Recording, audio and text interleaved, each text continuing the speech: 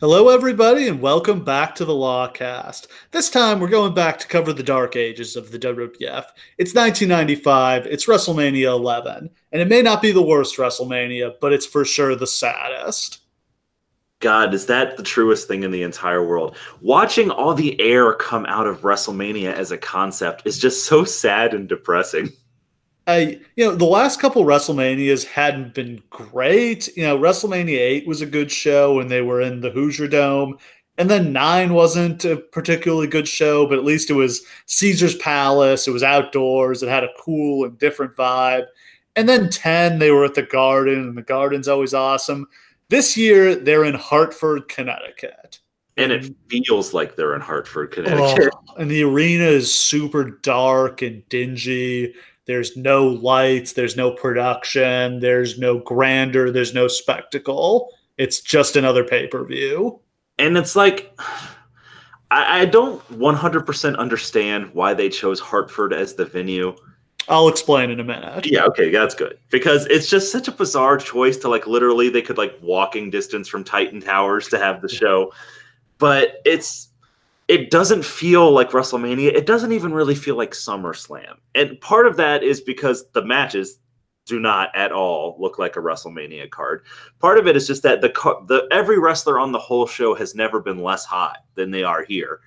And part of it is just that the crowd, while hot for some stuff, is just blatantly disinterested in most of the show that they paid to attend. So, yeah, the state of their business in 1995 is pretty damn terrible. At this point, they're running house shows in high school gyms. They're barely drawing 5,000 at the Garden when they run the Garden for house shows. They've just got no fastball. It's the worst year in the history of their company. The big stars of the 80s are long gone at this point. There's no Hogan, no Warrior, no Andre, no Savage, no Piper.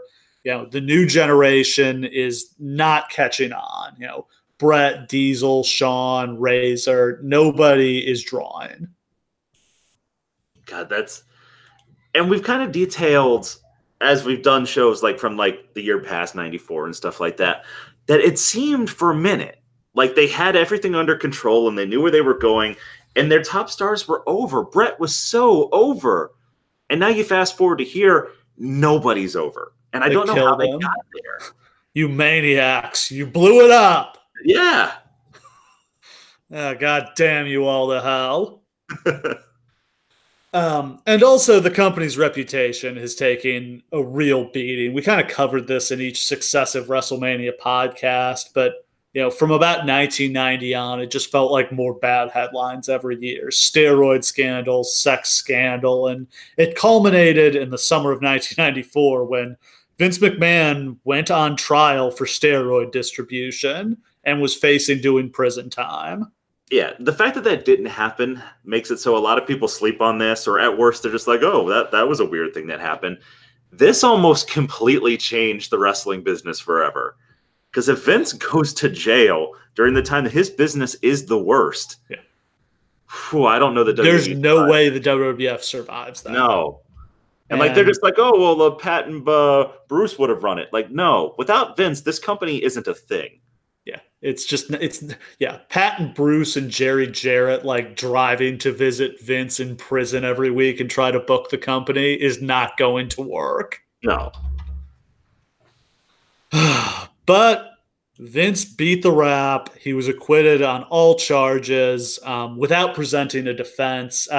In my kind of research into this, the government had no case. Did Vince McMahon use steroids? Yes. Did they have any evidence that he distributed them within their jurisdiction after 1990 when it became a federal crime? No. It's kind of amazing this actually went to trial. Was completely stupid. And it was a total witch hunt also. Just they were trying to basically deregulate the entire industry, which they didn't have any legal recourse to do. That's not really a thing that you can just do just because you don't like it and because steroids are the hot topic of the minute. Yeah. And I don't even really understand how it got there. There was just such a moral panic around steroids in the late 80s and early 90s that they were going to make an example out of somebody, and pro wrestling was the perfect industry to do it to. And Vince McMahon was a perfect target. I mean, that does make sense, but it didn't wind up working for them, which thankfully it didn't, because I mean, it's not like Vince McMahon hasn't probably deserved to go to jail for various That's other the thing things. that always amazes me is like when they announced the indictment, everyone must have just been like, "Wait, that's it? That's all you found?"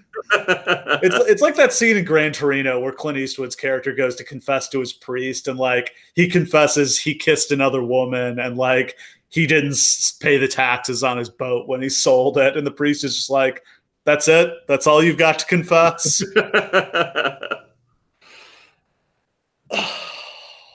So they've survived, but they've been just kind of crippled. Nobody wants to be associated with wrestling.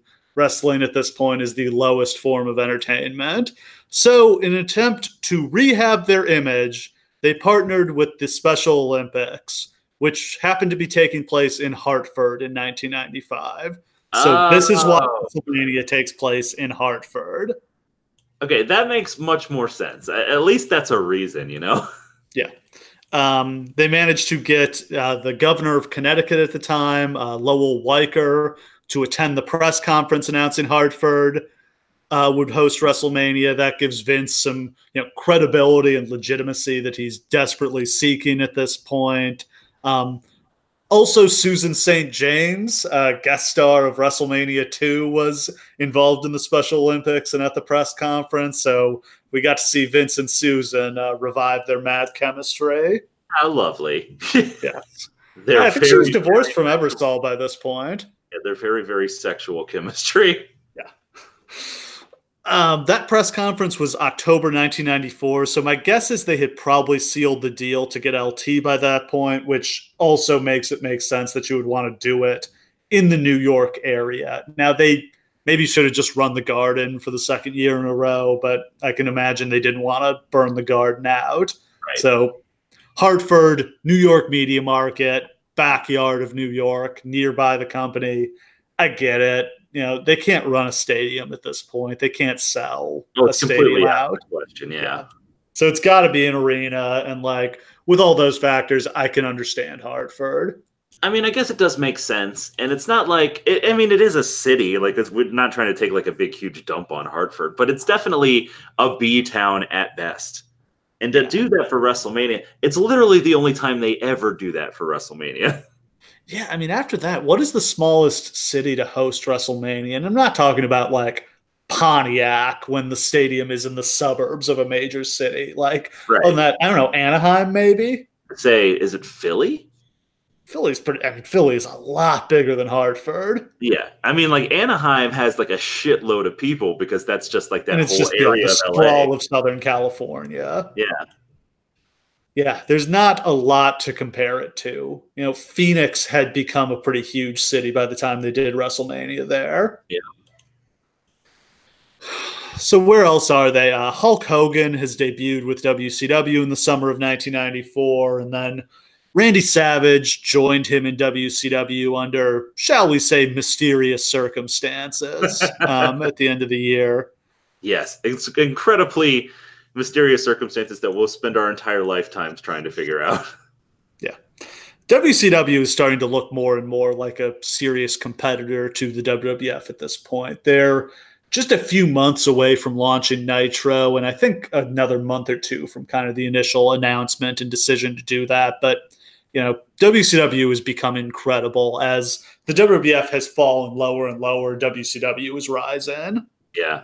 Like, if I were picking rosters at this point, I'm definitely taking WCWs. Oh, arguably, that was true all through the early 90s, too. I mean, WCW had the horses, no doubt about it. That was not the problem. Yeah, but the WWF still had Hogan for a while there. Now WCW's got Hogan. Though it is worth mentioning that it'll be another year before they do shit with Hogan other than the Flair match. So I'm sure like WWE's not really sweating it yet. So they're looking for something to spark their business. I'm sure they're thinking, let's try to recreate Mr. T. So they make a deal with NFL legend Lawrence Taylor. He is about a year into his retirement. He retired after the 1993 season. He's a big star. Not a huge star. He's definitely not Michael Jordan. There's certainly bigger athletes, even bigger football players they could have landed, but it's not a bad get at all. No, I mean, this is the part where we have to talk about, like, is LT the guy to get for this? It makes sense. A lot of people at the time were like, why are you even bringing Lawrence Taylor in? Let's be clear. Lawrence Taylor was a gigantic name. Lawrence Taylor is maybe the greatest defensive player of all time, though I'm not looking for you guys to yell at me in the comments about that. Yeah. I mean, what's the equivalent of this? I mean, I don't know, J.J. Watt today? Yeah. So, like, Sure. just like a super dominant guy, he basically But changed. if J.J. Watt played in New York instead of Houston. Exactly. And, like, that's the thing, too, is that he was part of the New York market, which so Vince actually knew who he was. Yeah, that's he important. was retired, so nobody was going to get in Vince's face about how he couldn't train or he couldn't actually do it. It made a lot of sense, honestly. And then Lawrence Taylor had a reputation for being a particularly vicious badass. So it's almost like doing the football equivalent of Mike Tyson. Like, this is the closest you can get to that. Yeah, I mean, Lawrence Taylor did shatter Joe Theismann's leg. That was a few years before this. But there's just not that sense. With Mike Tyson, when he showed up, it was like, who knows what this animal could do? Anything could happen. He bit a man's ear off and didn't seem sorry about it afterwards. Yeah. He's suspended from boxing. Like, there's not that same electricity with Lawrence Taylor. Well, part of that is the fact that Lawrence Taylor clearly, I don't know if it's Vince's idea or Lawrence Taylor's idea, but Lawrence Taylor was a heel the entire time he was playing football. He was a monster who killed people. Like, I don't know if people really, there are a lot of people today who probably never watched Lawrence Taylor play football. Lawrence Taylor would sack people like a freight train was coming through. Like, Lawrence Taylor literally changed the way that offensive lines played in football, because he would just be in the backfield immediately at the start of every play trying to kill your quarterback. Like, it was a problem. But to have him come in as a baby face. Yeah, I mean, they are in the New York market. It's mostly Giants fans up there. But like, nobody, even Giants fans, didn't love Lawrence Taylor. No, he had a controversial relationship with the media, with Bill Parcells. You know, it was love-hate. He was so good you had to love him. But yeah, he was a difficult guy to deal with. People were ready to see him retire and go away. So it's not like there's all this feeling like, oh man, we finally get to see LT again. We haven't seen him in so long. Like, he just retired and people were already kind of done with his shit. Yeah. So LT was reputedly a wrestling fan, but calls to his agent were not returned. So they devised the strategy of having Lex Luger go to LT's charity golf tournament and meet up with him. And amazingly, Lex Luger closed the deal. And 2 days later, LT was in to do WrestleMania for a rumored $500,000. Fucking Lex came through in the clutch. Yeah, for the one time ever. Yeah, it's so weird. And Lex Luger's reward for securing LT's services was a tag team match with Davey Boy Smith against the Blue Brothers. Well, that's so funny because the equivalent of this is the Dennis Rodman thing in WCW, though it's not at all the same in terms of notoriety and success. You would think that Luger would have gotten himself in the match, right? Yeah, what do you want to bet Lex thinks he's going to team up with LT or wrestle him when he does this? Then it's like, oh, no. And the funny thing is, like, if Lex had managed to stay over to any degree, that's probably what would have happened. Yeah, because he used to play football. Yeah. And, like, having a top babyface do a tag with Lawrence Taylor would have been the smarter idea. Though, once we get to the match, I'm just going to say it right now. This is a pretty good match. Yeah, LT and Bam Bam work a miracle here. Yeah, I mean, like, there's nothing wrong with the match whatsoever. It's probably the best celebrity match of all time. And I think the plan was for LT to do more matches, but this show just doesn't really draw. You know? Right. In the end, the $500K they spent getting him in isn't really worth it. Do you think that they really plan to do all those spin-off matches with all the other guys? What do you mean, like the whole all-pro team? Yeah, because they all I think they were going to come back and like have LT and Bam Bam team up next time, because that was how this was pitched to Bam Bam was, yeah, you're going to do the job to LT, but you're going to turn face and you're going to get a big run on top and we'll bring him back and you guys can team up next time. And none of that ends up happening other than the face turn. Right. He turns face and then kind of grovels in the mid card for a while. No, that makes sense. But like, it kind of feels weird that they deliberately set up individual feuds within this whole thing between like Reggie White and whoever and Steve McMichael. Steve McMichael was great here, actually. I literally feel like Eric Bischoff watched the show and was like, we got to sign that guy. Which, God, Mongo sucked. Yeah, Mongo was terrible. But I can see why you'd think he was great.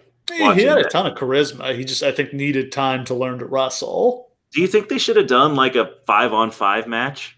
I would have been into that. Somewhere in this show? That would have been fun. That would have been a worthy addition to this shitty card. Yeah. I mean, it's with that many people, I'm sure that like the heels could keep it under control and like make it an actual thing. It just would have been fun. What do you think of the choice of Bigelow as the opponent? I mean, given how the match turns out, it's hard to kind of question it. I mean, Bam Bam, big, impressive, going to, at the press conference, a non-wrestling fan who sees this is going to go, holy shit, look at that guy. Yeah. It makes sense, but only if you divorce yourself from the fact that he has never been given shit to do in this company and is not a name at all. His match the previous year at WrestleMania was against Doink the Clown. Yeah, that's a problem. And he fucking loses it. No, he wins it, right? I think they won that one. Yeah, but like Luna beats Dink. That's how that match ends. Who can forget? So in the media appearances leading up to this, Bigelow really played up his dislike for LT. He was, implying I'm going to shoot on him. This is my yard. I don't like a football player coming in here and trying to take away my profession. Right. Good enough. I mean, they got a ton of attention. Like the press conference they did, all sports media covered that. It hits a lot of the same beats as Mike Tyson, but it doesn't do business. Like why do you think that is? I think partially it was the limited comparable scope of it being Lawrence Taylor. Like there's just no comparison to Tyson. Tyson was a media figure that was like a household name, and that was at the peak of his notoriety where people just wanted to see him. Like that was a very special moment where WWE tapped into something where they had someone interesting that was going to make people interested. And they brought in Mike Tyson like immediately after the ear biting thing, where he's literally not able to do his sport anymore because of this monstrous thing that he's done. And this is the first time you get to see him after that. Yeah. Like the perfect time to bring him. Same with Rodman in WCW. Like you get him after the fucking finals where like he and Karl Malone basically have a wrestling match on the court. Yep.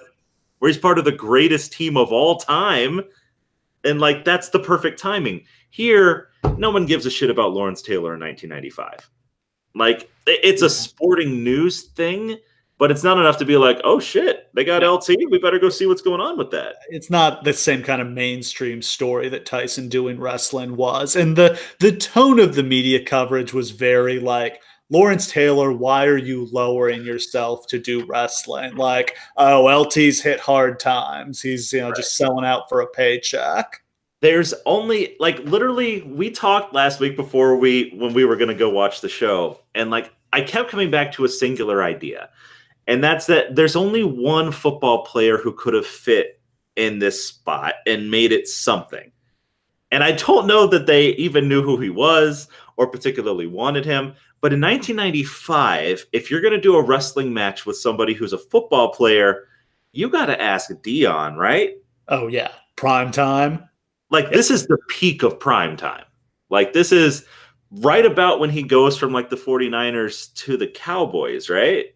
Trying to think. He's going to San Francisco. Is this the year in San Francisco? I think he's just left Atlanta. Yeah. So then he's in San Fran, which is like the first year he becomes like a big national thing. They won in San Fran. I think had just won the Super Bowl, if I'm remembering the years correctly. He does his 1 year in San Francisco and they win it. And then this offseason, he signs the huge contract with the Cowboys, I think. Yeah, so this is literally right if we have the years right, which I mean we could look it up, but if that is this year, he's fresh off winning the Super Bowl in absolutely dominant fashion. This is the offseason where he becomes like the most famous and talked about free agent of all time, where he goes to the fucking Cowboys. He is someone who cuts wrestling promos in every press conference he does every fucking day. Yeah. He's a two-sport athlete who openly prides himself on being the greatest athlete on the face of the earth. That's the guy. Now, I'm not sure he would have done it. In fact, he probably wouldn't have done it. But yeah, I mean, and in New York, he would have been a massive heel as a newly signed Cowboys player. Yeah. Like, holy shit. It's Floyd Mayweather. Yeah, and like maybe the match is like you keep LT in it, and it's like LT and Diesel versus Michaels and Dion or something like that. I don't really know. It's just that guy could have gotten you real mainstream attention at this time. Like that, like we're talking about how Mike Tyson was the perfect person at the perfect time, and so is Dennis Rodman. Dion is that guy at this time, not Lawrence Taylor. And you know what? I thought the complication was he was still playing for the Braves at this point, but he was now with the Reds. Oh, see, there you go. Yeah, because before I was like, no way is Ted Turner going to let Dion go wrestle in the WWF. That is not happening. But he's free. He's playing for neo-Nazi sympathizer Marge Schott at this point. Oh, God, they would have done something with Marge Schott. Gross. Yeah, she was kind of a thing at the time. But like literally, and this is like the literal 2 months in between the Super Bowl and the baseball season. Yeah, this is the only time he's free. It's like, okay, I don't want to go too far down that rabbit hole because I'm sure there were complications or he would have said no. It's hard for me not to feel like Vince just didn't realize that Lawrence Taylor wasn't the perfect guy for this. That's their fault. So they try to position Taylor with their new top guy, who is Diesel, Big Daddy Cool, Kevin Nash. The rub does not work here. No. But they do a bunch of, they have them sit courtside for a Knicks Bulls game at Madison Square Garden. That might have been the game where Jordan dropped 55 on the Knicks in his comeback. Oh, God, that's such a great game. Yeah, that might be I don't know this for sure. That might have been the double nickel. God, that's a legendary game. Yeah, they were both at the press conference. They were both at the public workout in Times Square they did, I think like the day or the week before this show. If you're trying to rub off LT on Diesel, shouldn't you have them team up like Hogan and T did at WrestleMania 1? See, that's what I'm thinking, is that like I get where you're going with Diesel and like what you're doing here. But like if you're not having him do something that's really going to help him, why don't you do that?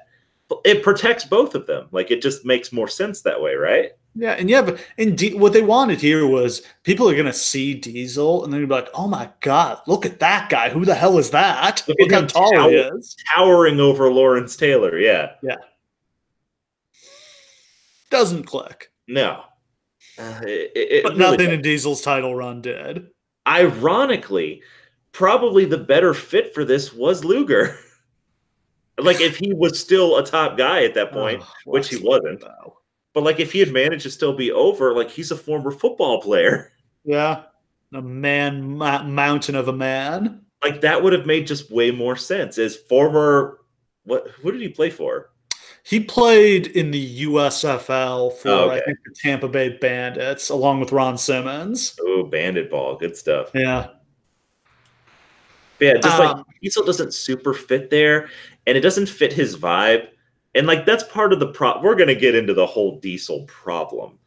But like using Diesel as like a promotional tool like that is a misunderstanding of that character. So charting the rise of Kevin Nash, he comes over from WCW in the spring of 1993 as Shawn Michaels' bodyguard. His first big break is the 1994 Royal Rumble, which we covered back in January, where he clears out the ring and then kind of plays King of the Hill for a few minutes, throwing out each guy who comes into the ring. He didn't wrestle at WrestleMania 10. He was just in Shawn's corner for the ladder match. But then after WrestleMania 10, they kind of flip-flop that duo, and Shawn becomes Diesel's manager, and Diesel is the one wrestling. And he wins the Intercontinental title from Razor Ramon on Superstars in April. holds it for a few months and actually becomes a double champion where him and Shawn also win the tag belts. He's pretty clearly being marked as the top guy by SummerSlam, I'd say. He loses the belt to Razor, but that's just to, free him up to go get the world title at that point. Yeah, absolutely. Bret Hart is the champion from WrestleMania until Survivor Series. Forgot to mention, King of the Ring, the title match, was Bret defending against Diesel, and they went to a no contest after a bunch of interference. But yeah, just straight to the moon for Diesel here. Oh, God, yeah. And it's almost like they should have, and we'll get to that again, but I just really think that saving Bret Diesel for this is what they should have done. Yeah, it's too fast. It's too much in too short a period of time. They're just so desperate, man. Yeah. Survivor Series comes around. On the undercard, Diesel and Shawn split up when Shawn accidentally super kicks Diesel for like the 5th time in a row. This has happened in like every single match this has happened for months now. And Shawn hightails it out of the building and Diesel chases him out of there. And the crazy thing is that's really Diesel's face turn. Like, he's really a heel up until then. Like, the fans really have no time to kind of digest him as a babyface before he gets the title. That is pretty crazy now that I think about it. Yeah, like, I think, he was kind of a cool heel and, like, he'd been trending in a face direction, but this is his proper turn at Survivor Series, and he wins the belt that weekend. Wow. So at that Survivor Series, Bret Hart loses the world title to Bob Backlund in an I Quit match where each guy has someone in his corner. I believe Bret had Davey Boy Smith and Backlund had Owen as their corner man. And you lose the match when your man throws in the towel to stop the match. So Bret gets caught in the crossface chicken wing for like literally 10 minutes at the end of this match. And Bulldog is knocked out, and Owen begs and pleads with Helen Hart, please, stop the match, put Bret out of his suffering, please throw the towel in. Finally, Helen throws in the towel and stops the match, at which point Owen starts celebrating in one of his greatest heel moments. Just, God, Owen Hart was amazing. They tried to protect Bret so hard with that. And I get it because it's a weird situation. And I know that they feel like clearly at the time they feel like we've got to get the belt on a heel so we can get the belt onto fucking Diesel because he's the guy. Yeah, I mean, they're totally recreating Hogan. Everything about it. The throwing in the towel submission loss to Iron Sheik, and then having the substitution for Madison Square Garden at the house show where Diesel can win the belt, just like Hogan substituted for Backlund against Sheik in '84. They're following the template, but the template does not fit. This is a horrible idea. And let's just talk for a second about Diesel as a character, because there's a very good reason why Diesel gets over. And Diesel does get over. People gloss over that when they talk about what a failed run this is. Diesel was so clearly going to be the guy. Diesel was getting massive pops when he was with Shawn. Like, he was right towards the time where they abruptly turned him face. Like, the crowd was making it very clear that they wanted Diesel. Because Diesel was just a silent ass-kicking badass who was 7 feet tall and murdered people. Like, that always gets over in every place that you see it in the wrestling industry forever. And we know that the real Kevin Nash is an amazing promo with a great sense of humor. Yeah. But Vince sees Hogan. Yep. So and they just ram that square peg into that round hole. There has never been anybody who was less Hulk Hogan than Kevin Nash, right? In terms of like that personality. He is not earnest. He is not wholesome. He is not humble. He's a dick. And we love him for it. But it's like if they'd tried to have Steve Austin telling people to say their prayers and eat their vitamins. I genuinely feel like Steve Austin couldn't have happened unless they had failed with Diesel in this way. Yeah. They needed where to, like and Luger too. They needed that failure and that humbling. And Shawn Michaels, they did this to every single babyface champion they'd get in this era. because they would have done this to Austin if it Yeah. hadn't failed 3 times in a row before. To like finally somebody got through to Vince and was just like, look, man, you keep trying to push people into this Hogan mold and you're destroying who they actually are. And the funny thing is that Hogan is not the comparison for Diesel, and he never was. Looking back through wrestling history now, and we mentioned this in our Roman Reigns podcast, they did the exact same thing with Roman Reigns that they did with Diesel, to the exact same results. To a T. They even look the same because at this point, Diesel's got the jet black hair and the black goatee. And like for all like the things like, oh, they're treating Reigns like Hogan, they're treating him like Cena. Like, no, Vince is trying to make right what he failed with Diesel, and he couldn't do it again. And all the same mistakes again.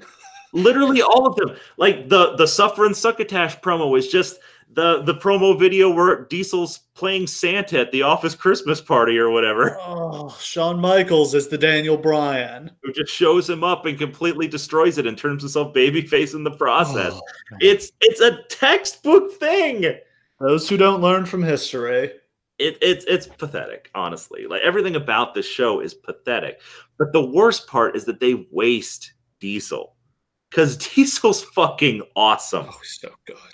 He looks like $1 million walking to the ring. Just a big pile of money shuffling its way to ringside. And like they fuck him up so much, it makes me want to cry. And if Kevin Nash doesn't leave and go to WCW like literally the next year, if he stays, I very much wonder if they figure it out. Well, they did figure it out when he turned heel and started doing those shoot promos where he was like, I made myself. And then right after I won the title, you had me sitting down with the corporate suits telling me I needed to be nicer. I needed to lose my edge. I needed to be more marketable.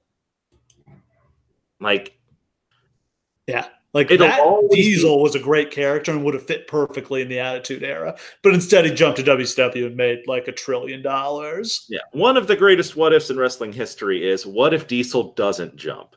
Does WCW fail?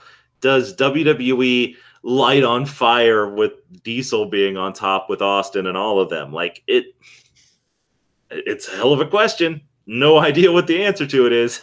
So to illustrate how compressed this time frame was, here's the calendar of how this all went down. Back then, they were still doing Survivor Series on Thanksgiving Eve. So Wednesday night, Backlund beats Brett for the title. Unless you bought that pay-per-view or like talked to somebody who did, you don't hear about that Backlund won the title until Saturday morning when you tune in to watch Superstars. Also on Superstars on Saturday morning, they announced that Diesel would substitute for Bret Hart to challenge Backlund for the world title at Madison Square Garden that night. Backlund wins the title on Wednesday. Diesel wins the title on Saturday night at the Garden. Now, as absolutely wild as that is, because they've never played like hopscotch with the title like that before this. Like ever. Like it's bizarre that they made this decision. I think like the only time that they flip-flopped the title this fast was the time when they took it off like Brett super quick because they like did that thing with the Mountie. Is that what happened?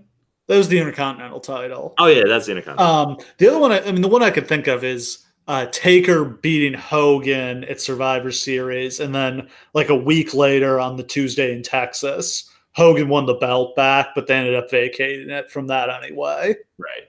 But yeah, I mean, this is still an era where they really tend to protect the title, and the reigns are months and months long. This is, other than the other thing they did, obviously, the Hogan Yokozuna thing at WrestleMania 9 was its own weird little deal, but they have generally been protective of the title up to this point, and now they bump it or jump it in 3 days. So you're a fan outside of New York who doesn't go to the Garden. Saturday morning, you find out Brett lost the title to Backlund.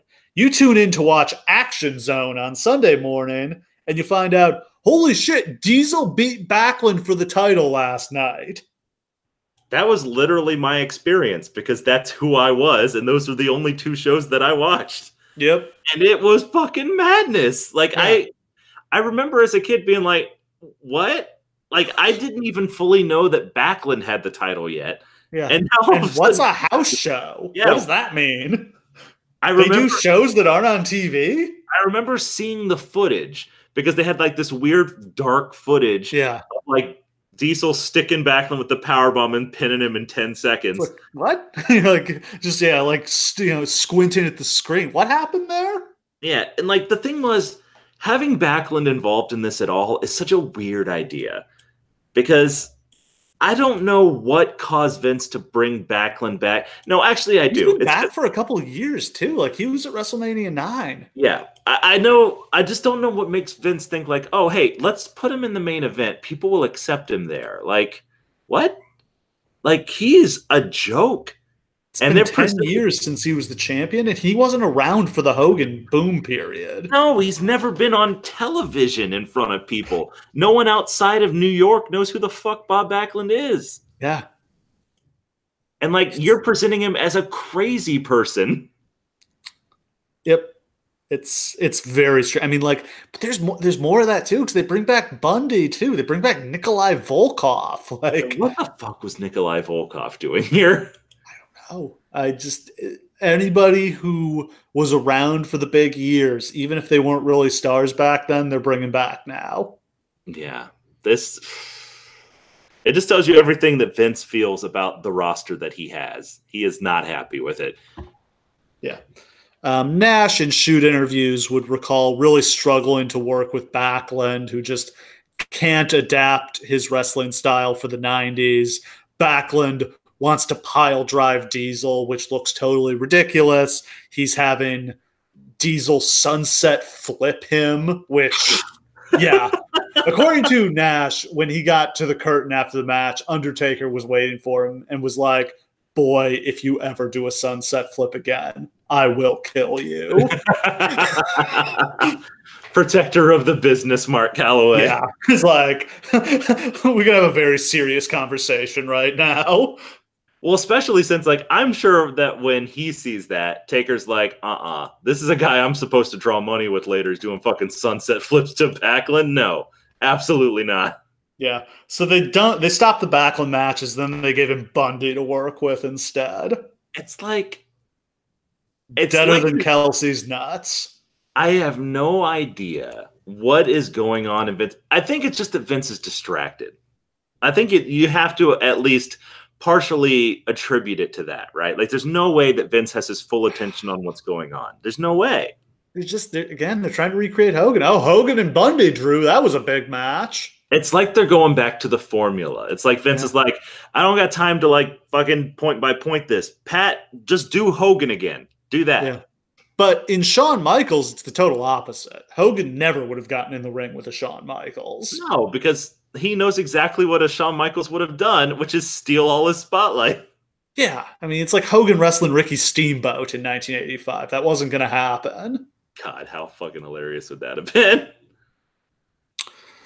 At the Royal Rumble, Diesel and Brett fought to a no contest after a bunch of people interfered. So Diesel's the champion, but they won't put him over Bret Hart.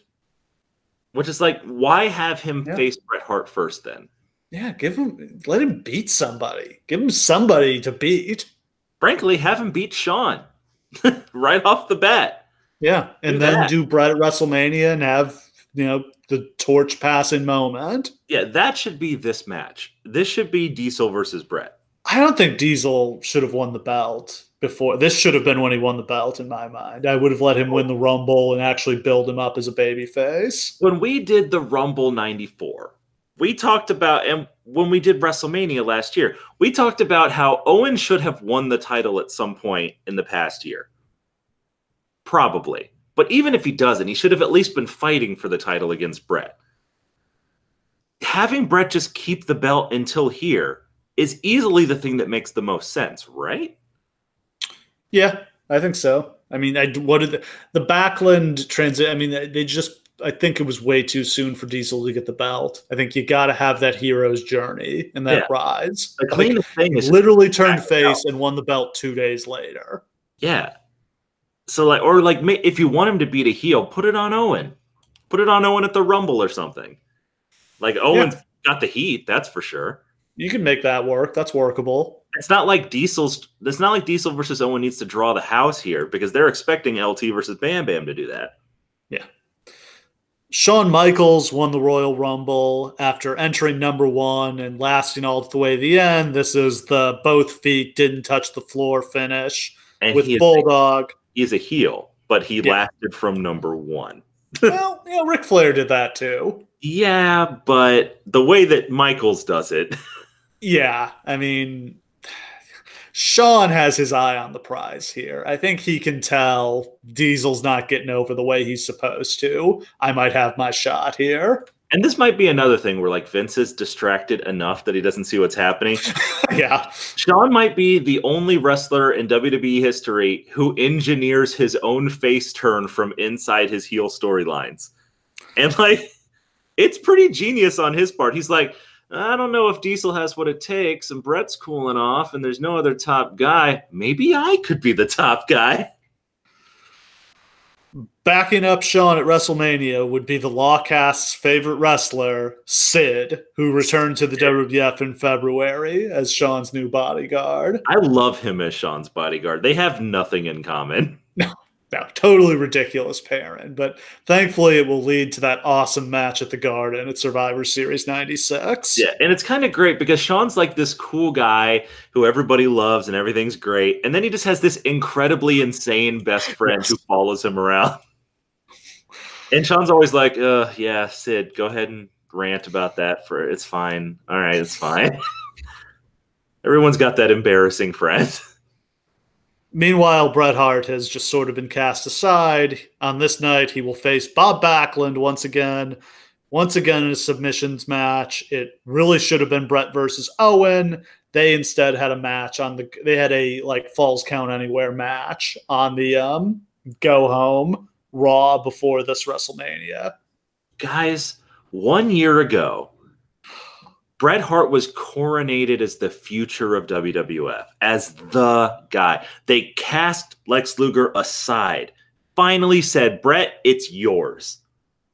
A year later, he is wrestling Bob Backlund in an I Quit match while Diesel and Shawn Michaels fight over his spot. It's trash. Sad. Like, you understand how Bret ended up being bitter. Yeah. Like, look. You got fucked here. Yeah, Bret Hart's a bitter asshole. Like, that just is what it is. But there's no doubt about it that he is completely right in that he got fucked hard these couple years. Yeah. Not much going on with Undertaker. He's feuding with Ted DiBiase's $1 Million Corporation, and he'll face King Kong Bundy on this night. And that's kind of it for the card. There's only 7 matches. The show is only like 2.5 hours long. It's definitely the smallest WrestleMania in its scope. Yeah. I mean, they have Yoko, but he's like a surprise. So like, it's not even part of like their advertising or anything. And like, did Yoko come back from something to be on this show? He had been gone since he lost the casket match to Taker at Survivor Series. Got it.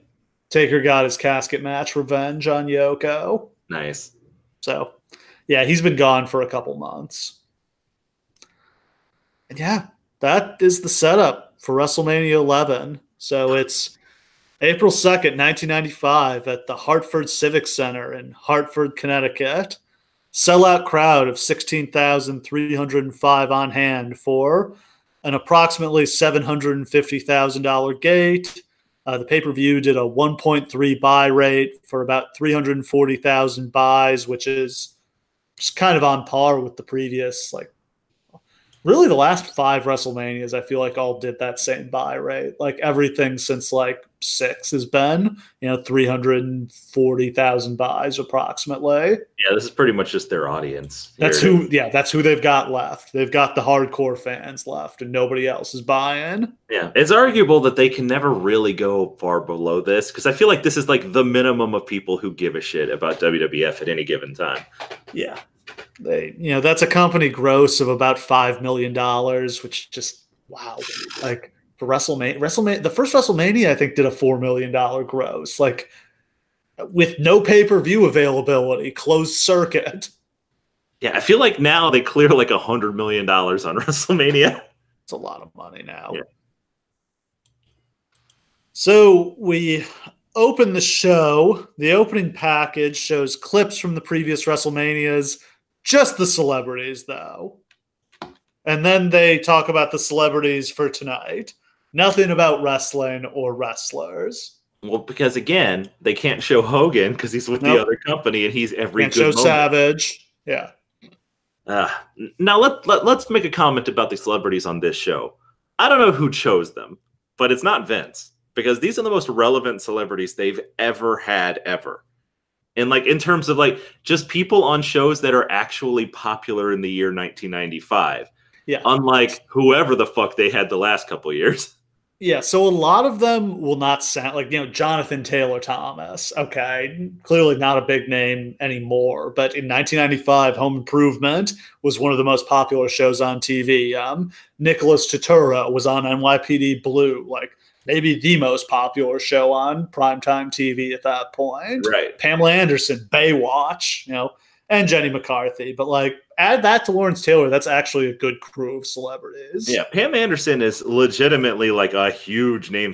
Like, this is like right near the debut of Baywatch, isn't it? I believe that sounds right. Yeah, like she's a big deal, like tabloids every day kind of person. Vince tries to like introduce our special guest to Sing America the Beautiful, but his mic doesn't work. It's a girl from the Special Olympics, and this is actually a very nice moment as she sings America the Beautiful. And like the crowd gives her like a long, loud standing ovation at the end. Again, they're really trying to clean the image up. This is family-friendly entertainment. Yeah, and as much as it ever is. Pounding you over the head with this message, and then the main event is a guy who used to bang hookers and do cocaine. Well, literally even worse than that. Literally, like, we're a family-friendly show, Special Olympics, and then the very first person you see on TV after that, Jerry the King Lawler. Accused rapist Jerry Lawler brings you to the show. Him and LT have something in common on that front. Jesus Christ. Opening match. Yeah, I forgot to mention, the commentary team is, for the second year in a row, Vince McMahon and Jerry Lawler. And it's ass. Oh, man, they're terrible together. They're a terrible combination. This whole show just feels so dated. Like, it's 1995. It feels like 1985. And, like, they also have Jim Ross doing, like, weird aisle interviews like Gene Okerlund does. Which don't work because he's not Gene Okerlund. They're back to the red, white, and blue ring ropes, the blue mats on the floor. After they had that kind of cool, sleek look the year before this, they're back to the 1980s. Everything visually about this looks like WrestleMania 4. Yeah. Like, it's just bad. Dark arena, not a lot of special effects for the entrances, just small, sad. Again, and I hate to keep banging the point over the head, but it really feels like Vince didn't have a lot to do in putting this together. Because this doesn't feel special at all. Opening match, we've got the Allied Powers, the team of Davey Boy Smith and Lex Luger, against the Blue Brothers, who are Ron and Don Harris with a Mountain Man gimmick and managed by Uncle Zebekiah, who is Dutch Mantel, a.k.a. Zeb Coulter. Boy, this is the first time we've ever in a podcast gotten to talk about neo-Nazis twice on the same podcast. Ooh, how about that? Oh boy, how great is that? This is the first of dozens of times that people try to push these two completely untalented assholes. I like the Allied Powers, I'll say. Like, it's what a cool name, what a cool gimmick. They have an awesome entrance theme that mixes Luger and Bulldog's entrance themes together. I feel like that's the first time they ever do that. Yeah, which they'll become a staple of the company in years to come. Yeah, but it's very cool. They look awesome together. Yeah. And like, as they came out, I kind of realized like Bulldog and Luger are kind of the same person. Like in the late 80s, early 90s, they were had the same role in the company as each other, really. Like, what a great idea for a tag team is those two. If you had a good tag division, having them be the centerpiece of it could have really worked. Them against Owen and Yoko would have felt like a really big match, and like Luger finally could have gotten his revenge on Yokozuna. Absolutely. Like, I was Instead we get this garbage. and I was sitting there thinking, like, man, if they had the Steiners here versus Luger and Bulldog, that's a hell of a match. They could have torn the house down together. Yeah. This is a quick match, only 6 minutes, but I wouldn't have wanted it to go much longer than that. The Powers dominate initially with stereo power slams and clotheslines. One of the Blue brothers gets a cheap shot on Bulldog from the apron. Then one of the Blue brothers comes off the top, takes too long, misses an elbow drop, hot tag to Luger. The Blue brothers do a switch behind the referee's back, but they end up getting pinned anyway after a Bulldog sunset flip. Nothing much to that match. No, I mean, there really wasn't that much. There's not really that much to say about it at all. Poor Luger has fallen even further than Brett. Like, this tag team won't even last really much longer than this. And then Luger's gone. Is this like the worst fall? I mean, okay, so Bundy went from the main event of WrestleMania II to the Little People match for WrestleMania III. Yeah. And The Miz went from the main event of WrestleMania 27 to the Team Teddy versus Team Johnny tag match the next year. This is worse because those both still felt like highlighted spots, even though they were falls down the card. Like, having Bundy in the midget match was at least an attempt to highlight Bundy for like a comedy spot. And they were doing that thing where like Bundy beats everybody in 10 seconds. So like, fine. And the Miz thing was at least he was like the captain of a team and like a big thing between the two GMs. They were trying. Here it really feels like, well, Luger sucks. Let's just throw him in a tag and fucking forget about him. They go backstage where Nicholas Turturro from NYPD Blue is supposed to interview the $1 Million Corporation, but his mic doesn't work. They have so many audio problems on this show. This is the first WrestleMania to have those in forever, too. It feels like their production's been flawless since like WrestleMania II to this point. Because Vince wasn't that focused. And then for the Intercontinental title, we've got Double J, Jeff Jarrett defending against Razor Ramon. Jeff Jarrett took the title off Razor at the Royal Rumble. You know, he's come in with some heat. He's being promoted pretty heavily. Got the country music singer gimmick. I love this old school Jeff Jarrett. I think this was a great character for the time. I don't hate it at all. And adding the roadie to it was a genuinely good idea. They have great chemistry together, and it makes sense. The problem is that Jeff Jarrett's not over. And just, I don't know what exactly it is, but Jeff Jarrett's never over. It's just, you put everything there, and it seems like it should work, and just fans don't care. He just lacks something. Fire, intensity in the ring. And, like, he almost gets it, like, in the late 90s, which, unfortunately, the only time he ever shows personalities with the woman-beating gimmick, which is, Jesus Christ, that's a whole other bag of worms we've never really opened. And now today, he gets massive nostalgia pops. Because he was just always there. For, like, 15 years, Jeff Jarrett just shows up. And now he gets mad. It's amazing that he's doing this character now. Like 23 years later. Yeah. Now it's nostalgic and ironic. Yeah. But man, I hated him at this time when I was a kid. Oh God, did I hate Jeff Jarrett. Like turn the TV off heat. They're brief pre-match comments from Razor and 1, 2, 3 Kid, but their mics are not at the proper level, so you can't hear them. Yeah, which is probably fine because the 1, 2, 3 Kid is not a promo that you need to hear. Though my favorite part of this promo is just Razor's just in the background letting the kid do the talking for him. And then literally as it ends, he goes, "Let's go, kid." And then his music hits perfectly right after that. It's like, that's a cool moment. So, like, the match starts and Razor throws Jarrett out of the ring, and then him and Kid pose and they do Razor's pyro. Yeah, like literally the bell rings, and Yeah. then they do his pyro. Which, God, that's awesome pyro. Oh But yeah, god, it was it's still so kind of a weird moment. like even Lawler points out because like Razor and Jarrett have like a little exchange, and Yeah. Kid's still in the ring waiting to pose.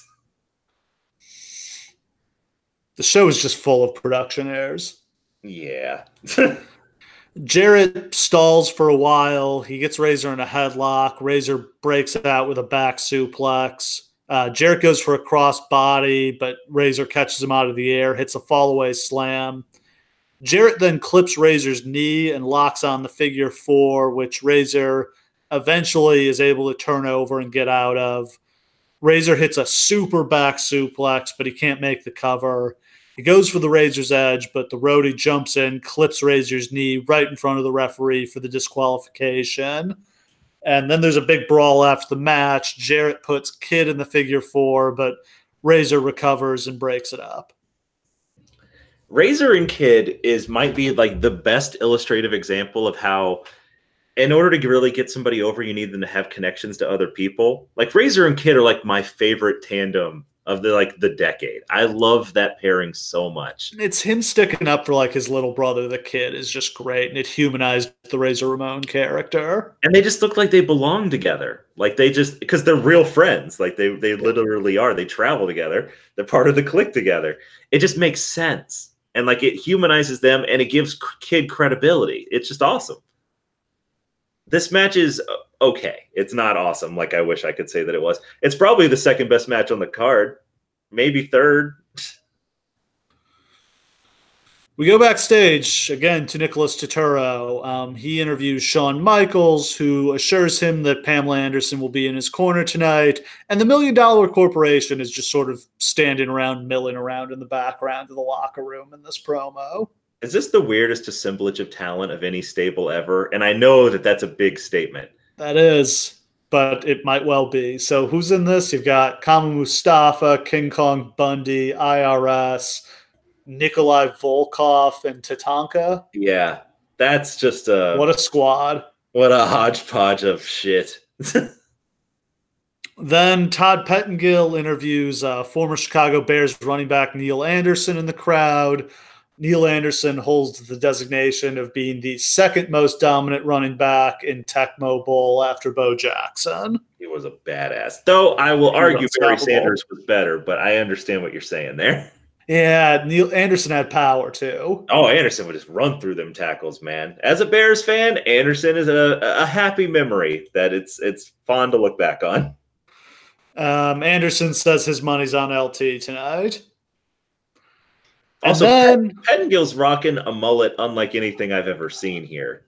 Like the nicely coiffed mullet that goes like all the way down to his ass. Like that's a hell of a look, Todd.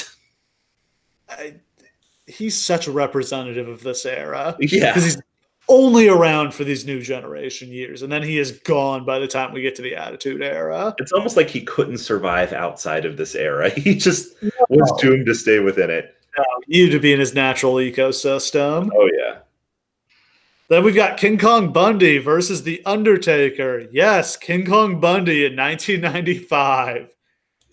Like, had he wrestled like after he left the WWF in like 87? Had he never went to WCW? I think he did some indie stuff, but no, I think he was pretty much out of the business. Yeah. Like, what on earth causes him to come back? What do you think King Kong Bundy does for a living when he's not wrestling? Jesus, I don't know, truck driver? Like, what can a man that size do other than wrestle? DiBiase stole the urn from Paul Bear. This Undertaker $1 Million Corporation feud just went on forever. This was like the entire. So this started the previous year with the fake Undertaker. Yes. Was DiBiase's guy, and like it just continues all through 95. Well, they got nothing for Taker to do. Because I mean, we've mentioned before, but like you at this point, you have to engineer a second universe for the Undertaker away from everything else. And so not only do you have to find stuff for all of your normal people to do, but you have to like invent a whole other world for the Undertaker to be a part of, because to this point, they're still refusing to let him interact with anybody else unless they're actively feuding with him. American League umpire Larry Young is the referee of this match for some reason. I guess like the was baseball on strike because they were like, well, he's got nothing to do. 94, I believe, is the year of the strike, but it hasn't. That doesn't start until the middle. They went on strike in the middle of the season. Okay, because they make a point of being like, well, he's got nothing else to do. He might as well be here. Like, all right, sure, I guess.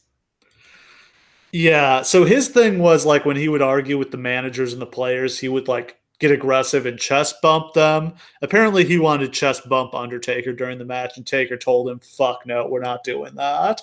God, can you imagine if the Undertaker had to fucking Oh, sell for this guy? would have been wretched. Like Undertaker would have murdered him. Taker immediately goes for the rope walk, but he can't take Bundy down. A series of clotheslines does knock Bundy down. Bundy clotheslines Undertaker over the top rope. Taker lands on his feet, and he snatches the urn away from DiBiase. But then Kama runs down to the ring and takes the urn from Paul Bear. That distraction allows Bundy to take control. Jim Ross then interviews Kama as the match is going on, and Kama says he's going to melt down the urn and make a necklace, which he in fact would do before SummerSlam. That's pretty great. Yay. Yeah. Body slam by Bundy, then a splash. Long chin lock from Bundy. Then he hits the corner avalanche, but Taker pops back up. Body slam by Undertaker, a leaping lariat, and that is enough to get the pin. That was not good. No, this is trash. I mean, he beat the corpse of Jimmy Snuka the year before, and even that was better than this. Yeah, so Undertaker's opponents at this point, yeah, Jimmy Snuka, Jake Roberts was actually good. Yeah, that was pretty good. Giant Gonzalez and King Kong Bundy. The streak did not get off to a strong start. Like, The Undertaker sucks during this period. And I'm really sorry to say that. I know so many of you guys have such positive memories of The Undertaker from wherever in your childhood you started watching wrestling. And maybe you like remember fondly this period and some of the cool stuff that he did. But The Undertaker is not a great entity. Like when he shows up, you're not going to see anything cool like in his matches. His matches are fucking terrible. And he's miserable during this period. Like these this feuds are awful. These storylines are terrible. These matches are terrible. They won't give him any good opponents. It's just, yeah. 96 is kind of the year of his resurrection as he gets to work with Diesel and then Mankind and Bret Hart, and they start like integrating him into the rest of the show. Which is so needed. And like it's funny because it's so bad here, but they put in so many years of making him separate that it genuinely feels like a big deal and a breath of fresh air when he does interact with other people. So I understand why they were doing what they did, and it worked. And this is also sort of where Mark Calloway starts establishing his reputation as like the leader of the locker room and the most respected guy, because they're giving him dog shit to do, and he's just making the best of it. Like, it's like, if I can do this, you guys can do whatever you're doing. Yeah. That said, he's in kind of the unique position among the roster in that he can't really leave for WCW because he can't take his gimmick with him. And like, what is The Undertaker without this gimmick? Let's say he's just mean Mark Calloway again. Yeah. Like, I don't think he could have pulled off like switching over to the biker character at this point. That's a very good point. Establish himself more before that could happen. Yeah, everybody else literally like their gimmicks aren't really that big, but he's got the heaviest gimmick weight of anybody maybe in wrestling history. We go backstage where Turturro reports that Pamela Anderson is nowhere to be found and that she and Shawn Michaels have had a falling out. And then he interviews Steve McMichael and some of LT's other All-Pros. The All-Pro team consists of Ken Norton Jr., Chris Spielman, Ricky Jackson, Carl Banks, Steve McMichael, and Reggie White. That is like actually an NFL All-Star team. Oh yeah, it's like a murderer's row of like the greatest sackers of all time. Like that's really cool. Do you think they missed an opportunity by not having like any offensive players on here that people would recognize more? Like get some quarterbacks in there? That might have helped if you got, I don't know, a Jerry Rice, a Brett Favre, Steve Young. I don't know who would have been available. Yeah, like again, I keep going back to the Dion idea, and like maybe you just get like Jerry Rice and Steve Young, like the 49ers or the Cowboys to come in and be with him. Like that seems cooler, but like this is literally like some really great players, and they seem so excited to be here. Yeah.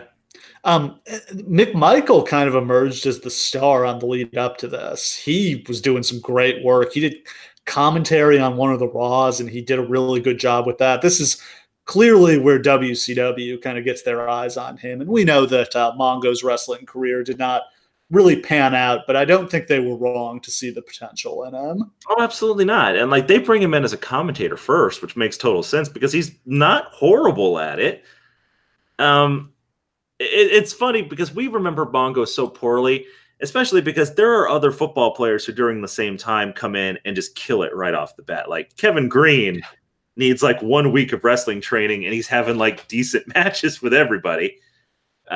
Unfortunately, Mongo just doesn't have it, but that's not Mongo picked up wrestling at like a normal person's pace. Yeah, there's nothing wrong with that. We shouldn't bury Mongo the way that we do. He had no opportunity to succeed. Next up, we got a tag team championship match as the Smoking Guns will defend their titles against Owen Hart and a mystery partner who is revealed to be Yokozuna, which is a welcome surprise. Yeah. If this were against someone other than the Smoking Guns, it would feel like a bigger deal. Though the promo right before the match, right after they revealed that it's Yokozuna, and the Smoking Guns are clearly like, oh shit. Yeah. We're so fucked. This is horrible. Yoko has somehow gotten even fatter. Man, he looks horrible here. And like, I mean, he's done. Like he always looked like a huge fat dude, but like he somehow kept that like athletic veneer enough that you would be like, all right, well, I get it. But like he's ballooned up past that now. We're just like, oh, he looks uncomfortable walking. How much weight does he need to gain for it to be noticeable? It's got to be like a minimum 50 pounds for it to even matter, right? Gotta be, yeah. Like he's like visibly rounder. Yeah, it's like. So they have a tag team match. The Guns get some offense in early, but Owen and Yoko turn the tide. Yoko does, nerve holds and that kind of thing. Owen misses a missile drop kick on Billy and hits Yokozuna instead. There's a hot tag to Bart, but Yoko cuts it off. Belly-to-belly suplex, bonsai drop. That only gets 2. Yoko throws Bart out of the ring, tags in Owen, and he covers Billy without doing anything and gets the pin and leaves with both tag titles because he's Owen Hart. Because he's fucking Owen Hart. The little character details they would get right with him. Like, Owen Hart is so head and shoulders above everyone else on these shows in terms of actually seeming to give a shit about what he's doing and, like, actually, like, being engaged 100%. Like, he's killing it on a level no one else is even close to right now. He gets nothing for that. Nothing. This is the peak of his career right here. Then Todd Pettengill interviews Bam Bam Bigelow. We see clips of his altercation with LT from the Royal Rumble and then from the public workout in Times Square earlier in the week. Then we've got an I Quit match as Bret Hart faces off against Bob Backlund. Roddy Piper is revealed to be the special guest referee for the second year in a row. This was just the Piper spot. Just show up for WrestleMania and get that check. Yeah, and you can't really blame, like, it's diminishing returns. Like, the first time was pretty great. Here, they're just kind of like, here Vince literally says, hey, King, remember Roddy Piper? Oh, God. Roddy Piper draws with Hulk Hogan in WCW a couple of years after this. Like, it's still a thing that can happen. I think it's pretty clear that Vince, while he does keep going to the well here with like the people from the 80s and stuff, he seems to underestimate how much the big stars from the 80s are still capable of drawing. That's the weird thing, is he's using like Bundy and Volkov and Backlund, but he has Piper, who's still in pretty good shape and can still wrestle, and they don't use him. Yeah, like Savage and Piper, oh, we don't want to use those guys. Bring back Bundy. Like, what? Now is the time for Bundy Mania to run wild. Good Lord. So this match can only be won with a verbal submission. This is the infamous "What do you say" match, where Piper is on the mic asking a wrestler if they quit every 30 seconds. It just becomes a comedy match. First of all, I quit matches are inherently stupid because literally it requires the "what do you say" spot so many times. Yeah, just breaks up the flow of the match. And like, thank God they eventually determined that we could just do tap outs instead of like verbal things, because it makes it work so much smoother and so much visually more appealing. And it completely made any sort of thing like this unnecessary forever, but they still do I quit matches to this day. Doesn't make sense. But it's trash. It's literally just guys putting each other into holds for long, long stretches of time and then being like, what do you say? What do you say?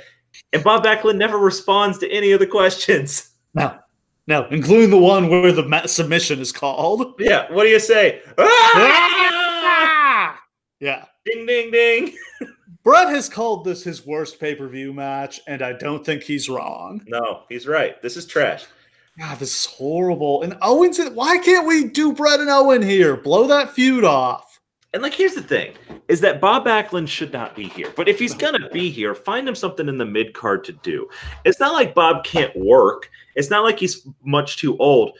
But the idea that he's a main eventer who should be having his hands on Bret Hart drags Bret Hart down. This sucks all the air. This whole feud sucks all the air out of Bret. Like, Bret is supposed to be even if he's not your top guy, he's still your number 2 babyface by a mile. And he's like, this is the worst thing you could possibly do to him, is make him sell for Bob Backlund. Horrible match. Just horrible. Awful match. This show was bad. Oh, and then Todd Pettengill interviews Diesel, who kind of stumbles over his words during his promo and just seems uncomfortable. Yeah, because he's not. Imagine Kevin Nash not having any idea of what to say. That's a script. Like, Kevin Nash has never been at a loss for words. Now we've got our WWF Championship match as Diesel will defend against the Heartbreak Kid, Shawn Michaels. For celebrities, we've got Jonathan Taylor Thomas from Home Improvement as the timekeeper, Nicholas Turturro from NYPD Blue as the ring announcer. Shawn is accompanied to the ring by Sid and Jenny McCarthy. And then Diesel is accompanied to the ring by Pam Anderson, who he has stolen from Shawn Michaels, as she was supposed to be accompanying the winner of the Royal Rumble for this match. Let me paint a quick word picture, because this is the coolest moment of the whole show. And it's a very brief moment, and if you blinked, you would miss it. But it's a perfect encapsulation of what the Diesel character should have been and could have been. Diesel walks out through the ramp, ducks his head to get out through the thing. He has to duck his head. Because he's a giant. And he looks awesome. He's got like the fringe and the leather and the vest, and he just looks like a stone cold badass. And he comes out and he's just looking at the crowd like, yeah. And then he just like twitches his fingers, and out through comes the silhouette of Pam Anderson as she walks out to him and like hangs off of him. And Diesel just has this smirk on his face like, yeah, you know. That's right. That moment of just like Diesel being a badass who has everything because he can is the Diesel character we could have had. That's the one that's Kevin Nash poking through the veneer of Diesel that Vince McMahon is trying so hard to lay over him. Yeah, we cannot let him be that charismatic. Every time he like pokes charisma out, Vince shoves it back in and says, no, Hogan wasn't charismatic like that. Yeah, you need to be lame. Basically, yeah. Vince doesn't understand what cool looks like. They're calling him Big Daddy Cool. Vince McMahon would not have known cool in 1995 if it had struck him upon the face. Oh. So before the bell, Shawn charges Diesel and gets backdropped over the top rope to the floor. That allows Pam Anderson to get in the ring and pose with Diesel. Nice. It quickly becomes clear that Shawn Michaels has come to Hartford with just one mission in mind, and that's to show Diesel up and blow him up. This is his best friend in the world. Yeah. And like, you got to imagine that there was a conversation between the two where Shawn was like, well, I love you, Kev, but when we get in that ring, I'm going to bury you. Good luck. Yeah, good luck out there, kid. It's my match. Yeah. A huge backdrop sends Shawn, I swear, 10 feet in the air. God, that was like the best backdrop I've ever seen. Yeah. Shawn goes out of the ring and lands on top of a photographer. He then grabs the guy and throws him out of the way. I don't think that was part of the match. No, I absolutely don't think so. All these photographers around ringside are super weird. And I have to imagine they're for like sports publications and stuff like that. But it's clear that they've never covered wrestling before because they are constantly in the way. No, have you ever seen like any photographers at ringside for a WWF match? I have seen it before. They've done it.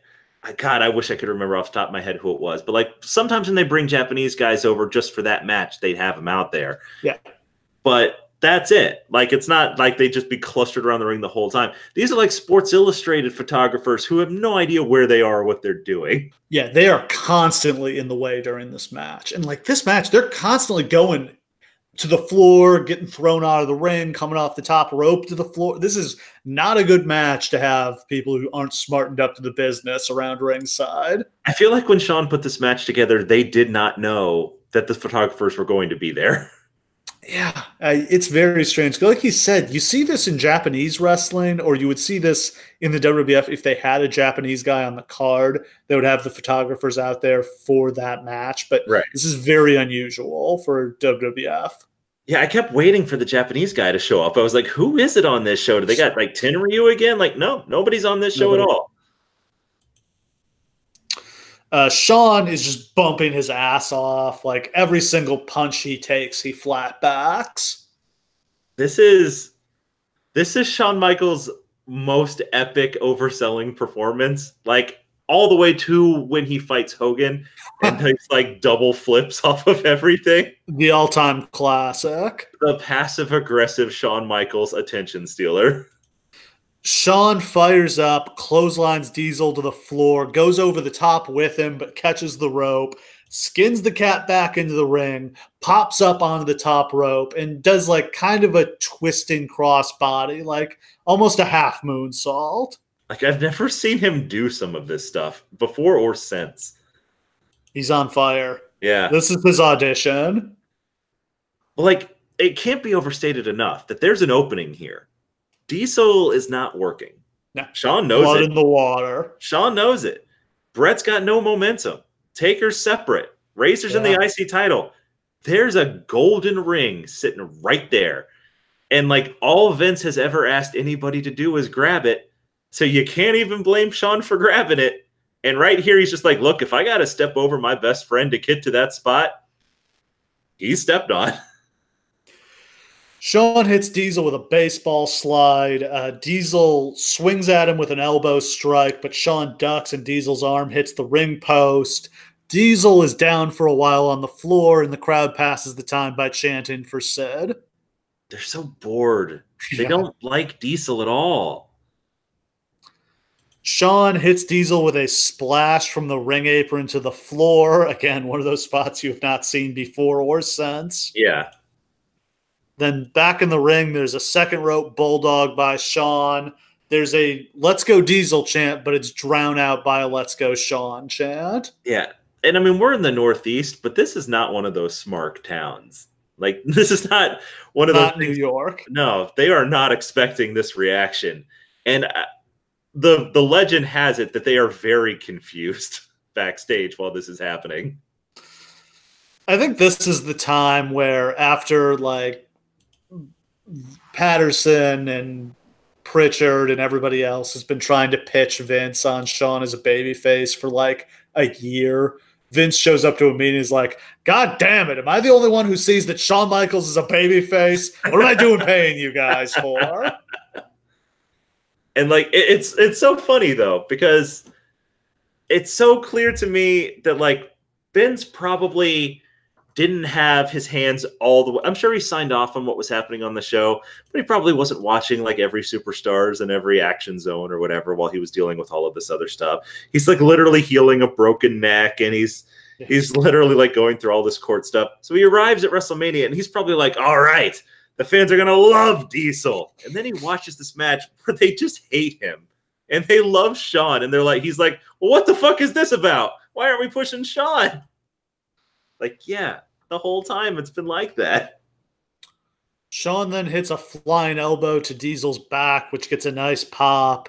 On commentary, Vince says, Diesel, knowing full well he's the underdog at WrestleMania. Diesel.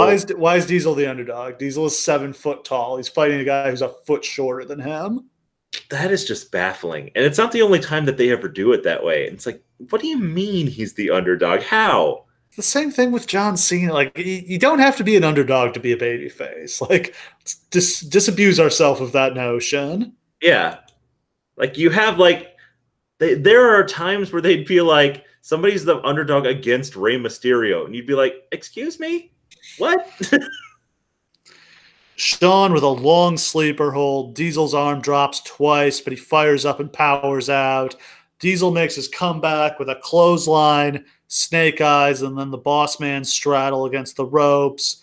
Diesel with a flipper punch that sends Shawn to the floor. Not a lot of heat in this match. Crowd did not really pop for Diesel's comeback. No. And I don't think that the fans really know what to make of it, because Shawn's kind of wrestling this match like the babyface, and Diesel's also kind of wrestling it like the babyface, and it's very confusing. It's not a bad match. Like, it's fine to watch, but the crowd is just tuned out. Like, whatever's happening is not what they want to see. The crowd does actually pop when Shawn's tights get pulled down and we get to see his bare ass. It's the greatest spot in wrestling history. Yeah. They keep going to the floor and having to wade through all the photographers at ringside. They're just kind of throwing them out of the way. They go back into the ring. Hebner twists his ankle when he went to the floor, so he is down. Shawn gets Diesel with sweet chin music. He covers. He's got the pin, but the referee is down because Hebner hurt himself going out to deal with Sid.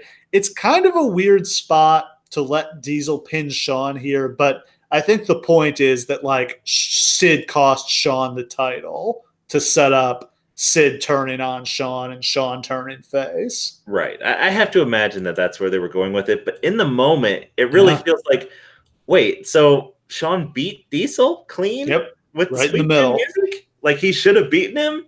Like, really? Like, they're not protecting Diesel in the way you would protect a 7-foot monster.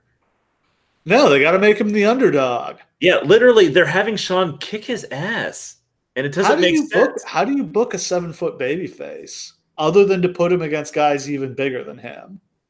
I mean, I don't think that it's really all that possible.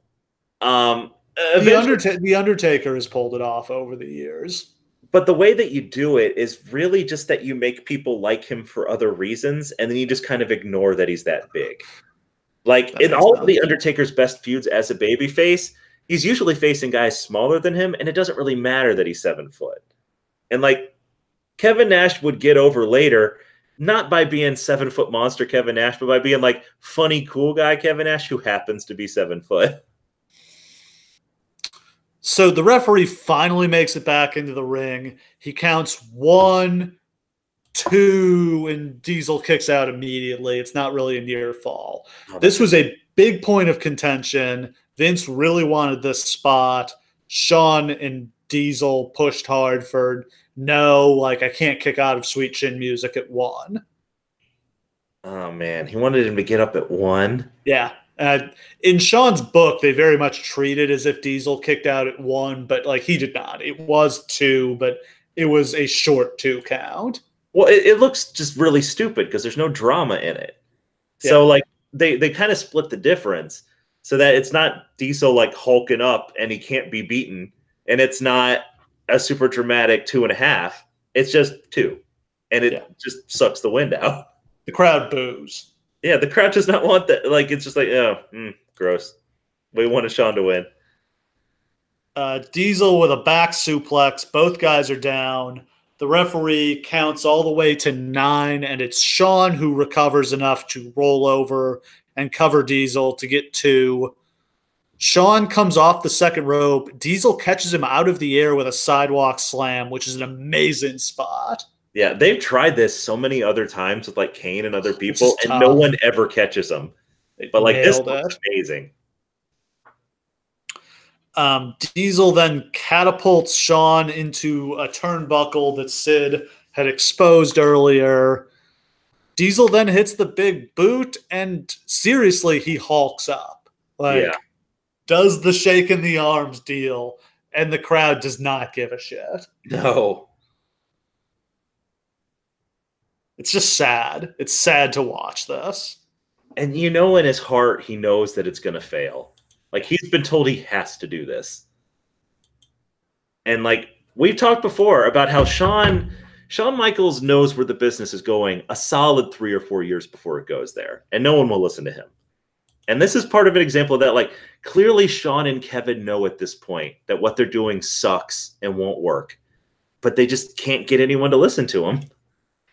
Isn't it weird that Sid doesn't do anything to Nash the entire match? If you want to get heat, shouldn't it be Sid interfering? Like, they don't treat Shawn Michaels like a chicken shit heel that Diesel's trying to squash at all. Which should obviously be, like, the blueprint for this match, right? Is that, like, Diesel could squash him like a bug, but he just can't get him. And, like, the fans want him to kill Shawn.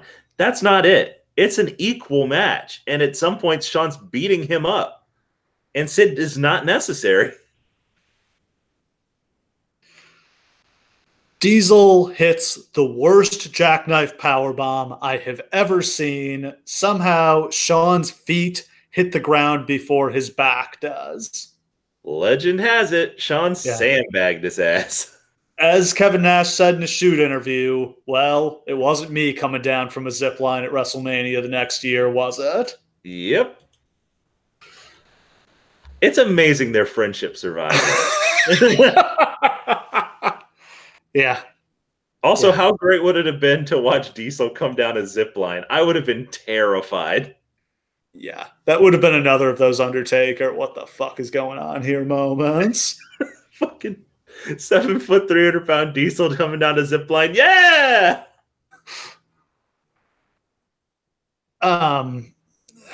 Diesel gets the pin and wins the match. And that was a very weird match. The work was good. Like, the athleticism, the spots, they're just not in the right roles. It was not a match that got over with the crowd at all. No, it's just everyone in this match is being booked against who they should be. And that's not me saying, like, who they should be. Like, I'm an expert and I just know who they should be, though I do kind of feel that way. But it's just, it's so clear that the fans are like, I don't like what you're doing. I don't like what you're doing. I don't like what you're doing. It all just cancels itself out. I want more Sid. I want babyface Shawn. I want Diesel to be cool. None of you are doing anything. The next night on Raw, Shawn and Sid would split up with Sid powerbombing Shawn 3 times. Diesel would make the save. That turns Shawn face, and we're set up with a Diesel versus Sid feud for the next couple months. How you could look at this and be like, all right, well, they hated everything about this. How do we save it? Oh, I know. Diesel versus Sid. Oh. Diesel, who's not over, best friends with Shawn again. No. You completely misunderstood. Yeah, they still didn't get it. It would take them another year before they would figure it out. They knew they were wrong about something, but they had no idea what they were wrong about. All right, it's main event time. We've got Lawrence Taylor versus Bam Bam Bigelow in the main event of WrestleMania 11. This is what the world has come to. This is always held up when people talk about WrestleMania matches. It's like, boy, what a stupid-ass main event this was. And don't get me wrong, there's a lot stupid about it. But if you were ranking the match quality of every WrestleMania main event from start to finish, and there are like, shit, I don't know, 30, 36 odd. I don't even know which one we're on now. Are we up to 40 yet? No, this one's going to be 35, I think. Jesus Christ. Okay, so there are 35 of them. Tough because they don't even use the numbers anymore. Yeah. I think this one might be towards the midway point. This is a good match. It's not bad. There's definitely been worse. Yeah. Lawrence Taylor does one thing super well, and that's throw a vicious-looking clothesline. Yeah, he's not working with that clothesline. And that's all he does all match long. They're like, all right, LT can throw a clothesline and sell. That's what he's going to do.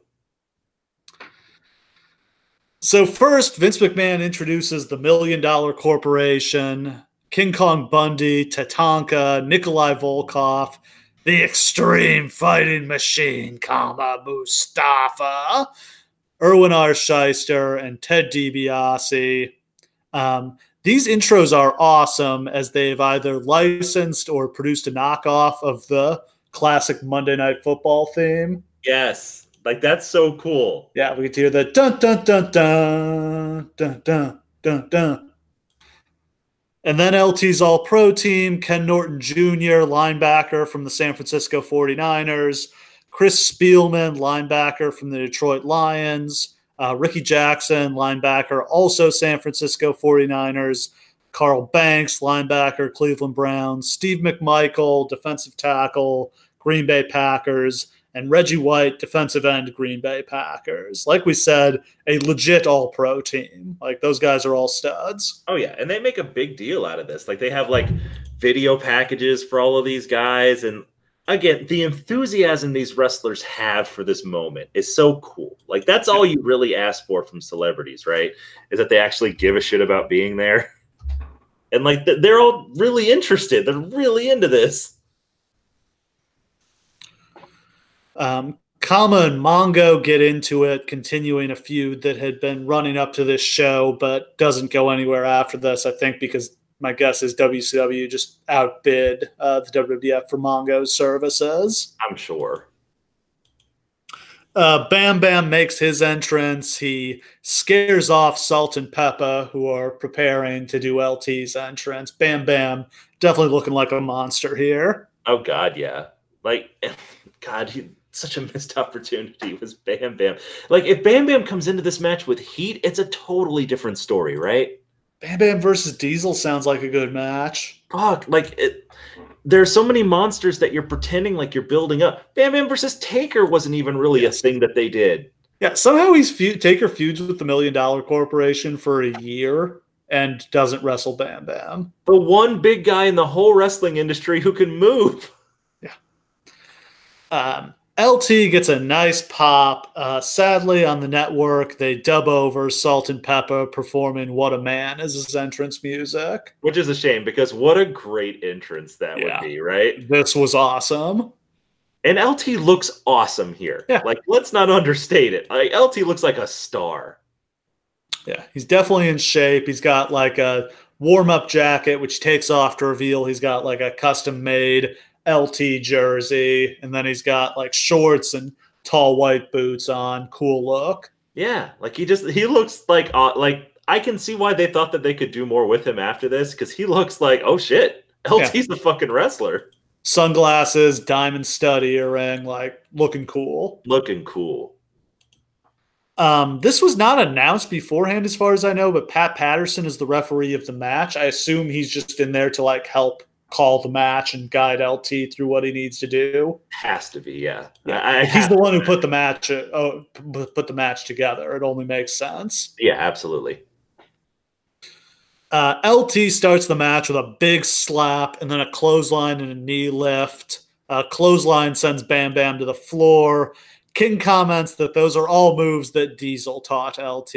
If they want Diesel and LT to be connected, like, why don't they wrestle together? Why isn't Diesel out there for this match in his corner? Well, like, literally, like, that's the template, right? Is that, like, Karl Malone does the diamond cutter because DDP taught him how to do it when they were training together. Like, I don't think LT was going to jackknife Bam Bam. God, that would have been fucking awesome. Oh, God.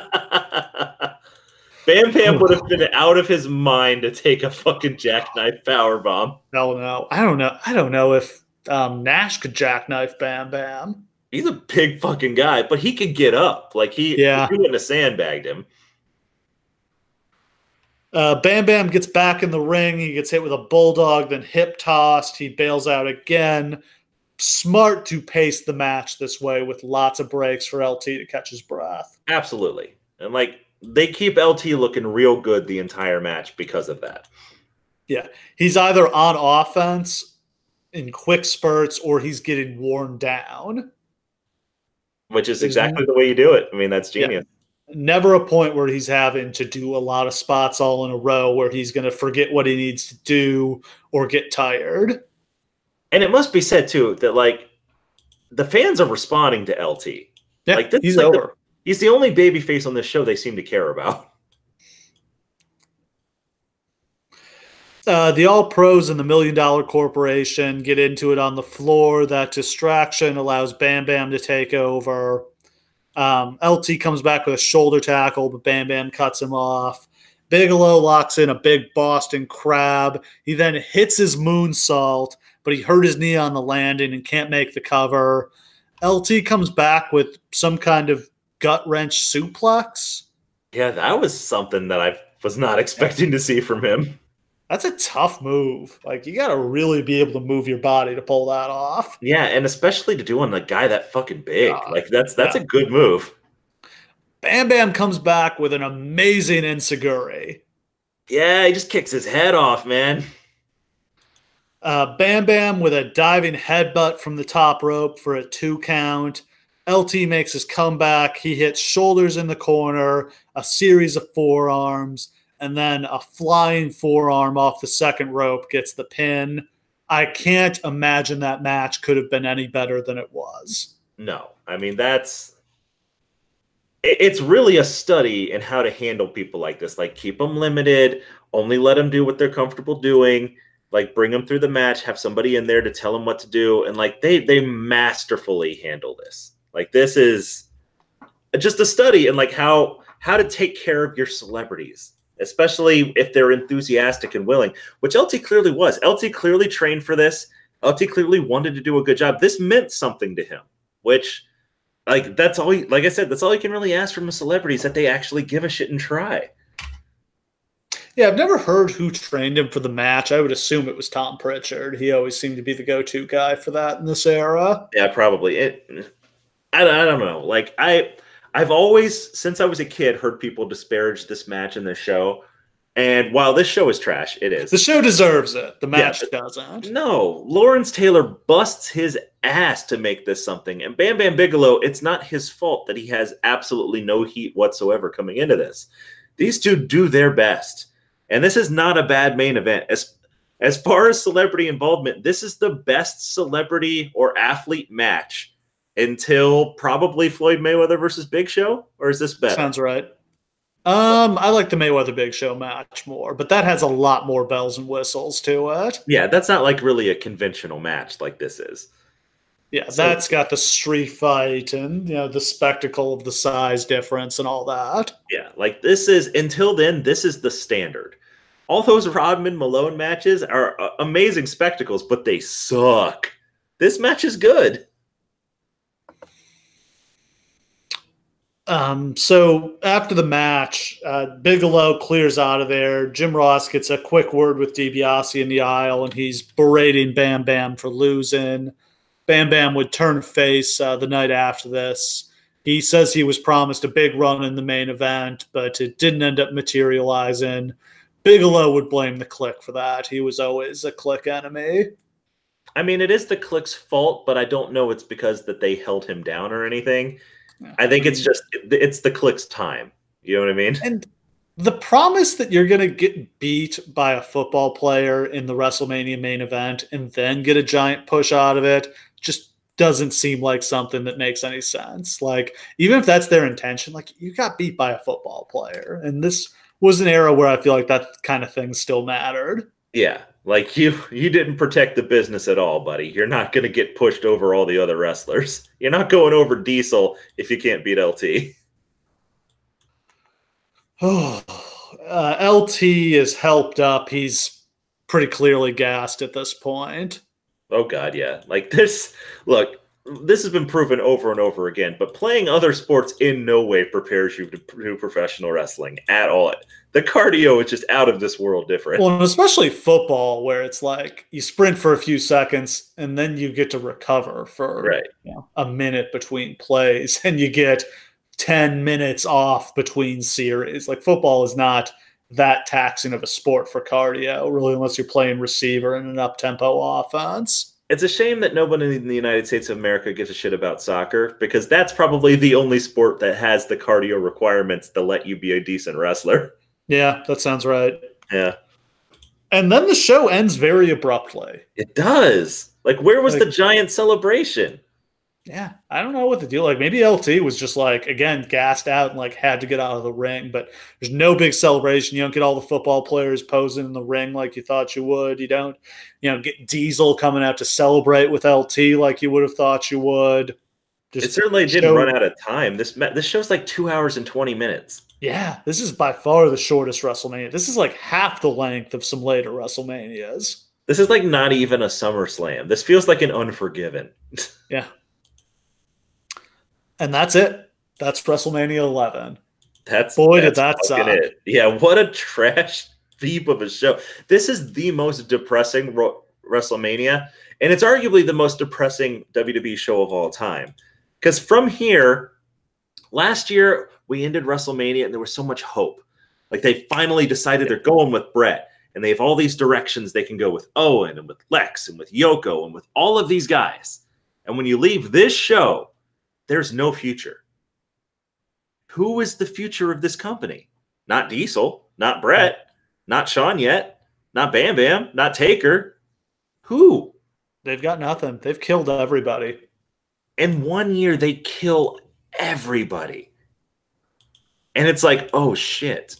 Like, while people talk about this year as being super destructive, and like they mostly talk about the next year as being super down for business, I don't think they ever talk enough about the damage they did to their own company and stars in 1994. They or 1995. They literally bury their entire babyface roster under a mountain of mismanagement and poor booking. And a lot of them never get out. I don't know if this is the worst WrestleMania, but it's definitely down there. And the word we kept coming back to was just sad. Like, It's just a sad, sorry lack of spectacle here. When you think of how great WrestleMania in the past had been, even the not so, even the ones in Atlantic City that weren't great, weren't a shitty venue, still felt special. They still felt like something important. This show does not feel important at all. This show doesn't feel like anything. It, like, literally, if you go through and watch every WrestleMania in a row, and you just see like the sad, like, bringing down of the quality and the spectacle and the grandeur over the course of the years, and just like, this is the bottom. It'll start to slowly climb back up until it doesn't reach the heights of like those first 4 WrestleManias until what, like 17? 17, when they go back to a dome, is the first one that really feels like, they're back. Even, as they're doing really strong business with 14, 15, 16, they're in basketball arenas. It just feels smaller. It doesn't feel like as big as when they were running the stadiums. And I don't know if it's possible that WrestleMania can recapture the essence of specialness that it like did in the 80s, if it weren't for the fact that WrestleMania 17 is maybe the greatest wrestling show of all time. Like, if it weren't that, if it's not Austin versus Rock, if it's not as great as it turned out to be, and also in the dome, like, if that show fails, I'm not sure that WrestleMania ever becomes what it is now. Like, I'm just not sure how they get there. Like, it just happened to be that they nailed it that hard. And even during the lean times in the mid-thousands, WrestleMania retains its spectacle because they figure out how to do it, Just barely. But yeah, these couple of years, WrestleMania was very much in danger of becoming like Starrcade, where it just wasn't special. Yeah, we're just like, why even bother booking around it? Who cares? It's just another show. Yeah, I mean, for these few years, they're running kind of the same size arenas they usually run for their pay-per-views. They don't have big star power and huge main events. WrestleMania just feels like another pay-per-view. Unfortunately. Literally, only the fact that Vince McMahon has so much fondness for the money it had drawn him in the past allows it to be anything other than just another pay-per-view. And thank God he held to that, because fuck, the whole fucking wrestling world would be real different if he had abandoned the idea of WrestleMania as a big deal. So yeah, this is, I think, the bottoming out for the WWF in the mid-90s. By WrestleMania 12, things aren't good, but they're better. Yeah. Oh, so yeah, next time we get to cover WrestleMania 12, the epic 60-minute Iron Man match between Bret Hart and Shawn Michaels as Shawn Michaels achieves his boyhood dream. Steve and I have drastically different opinions on this match. Oh, we're going to be fighting next week. Oh, hell yeah. The Undertaker takes on Big Daddy Cool Diesel. That's a match that actually kind of makes sense. Yeah, how about that? Yeah. Roddy Piper versus Goldust in a Hollywood backlot brawl. We got so much to talk about, and how the hell they get to that. Yeah. And the return of the Ultimate Warrior as he destroys Triple H in the greatest match in pro wrestling history. Arguably the most ironic match ever contested on WWE grounds. All that and more next time when we take on WrestleMania 12. See you next time in Hollywood.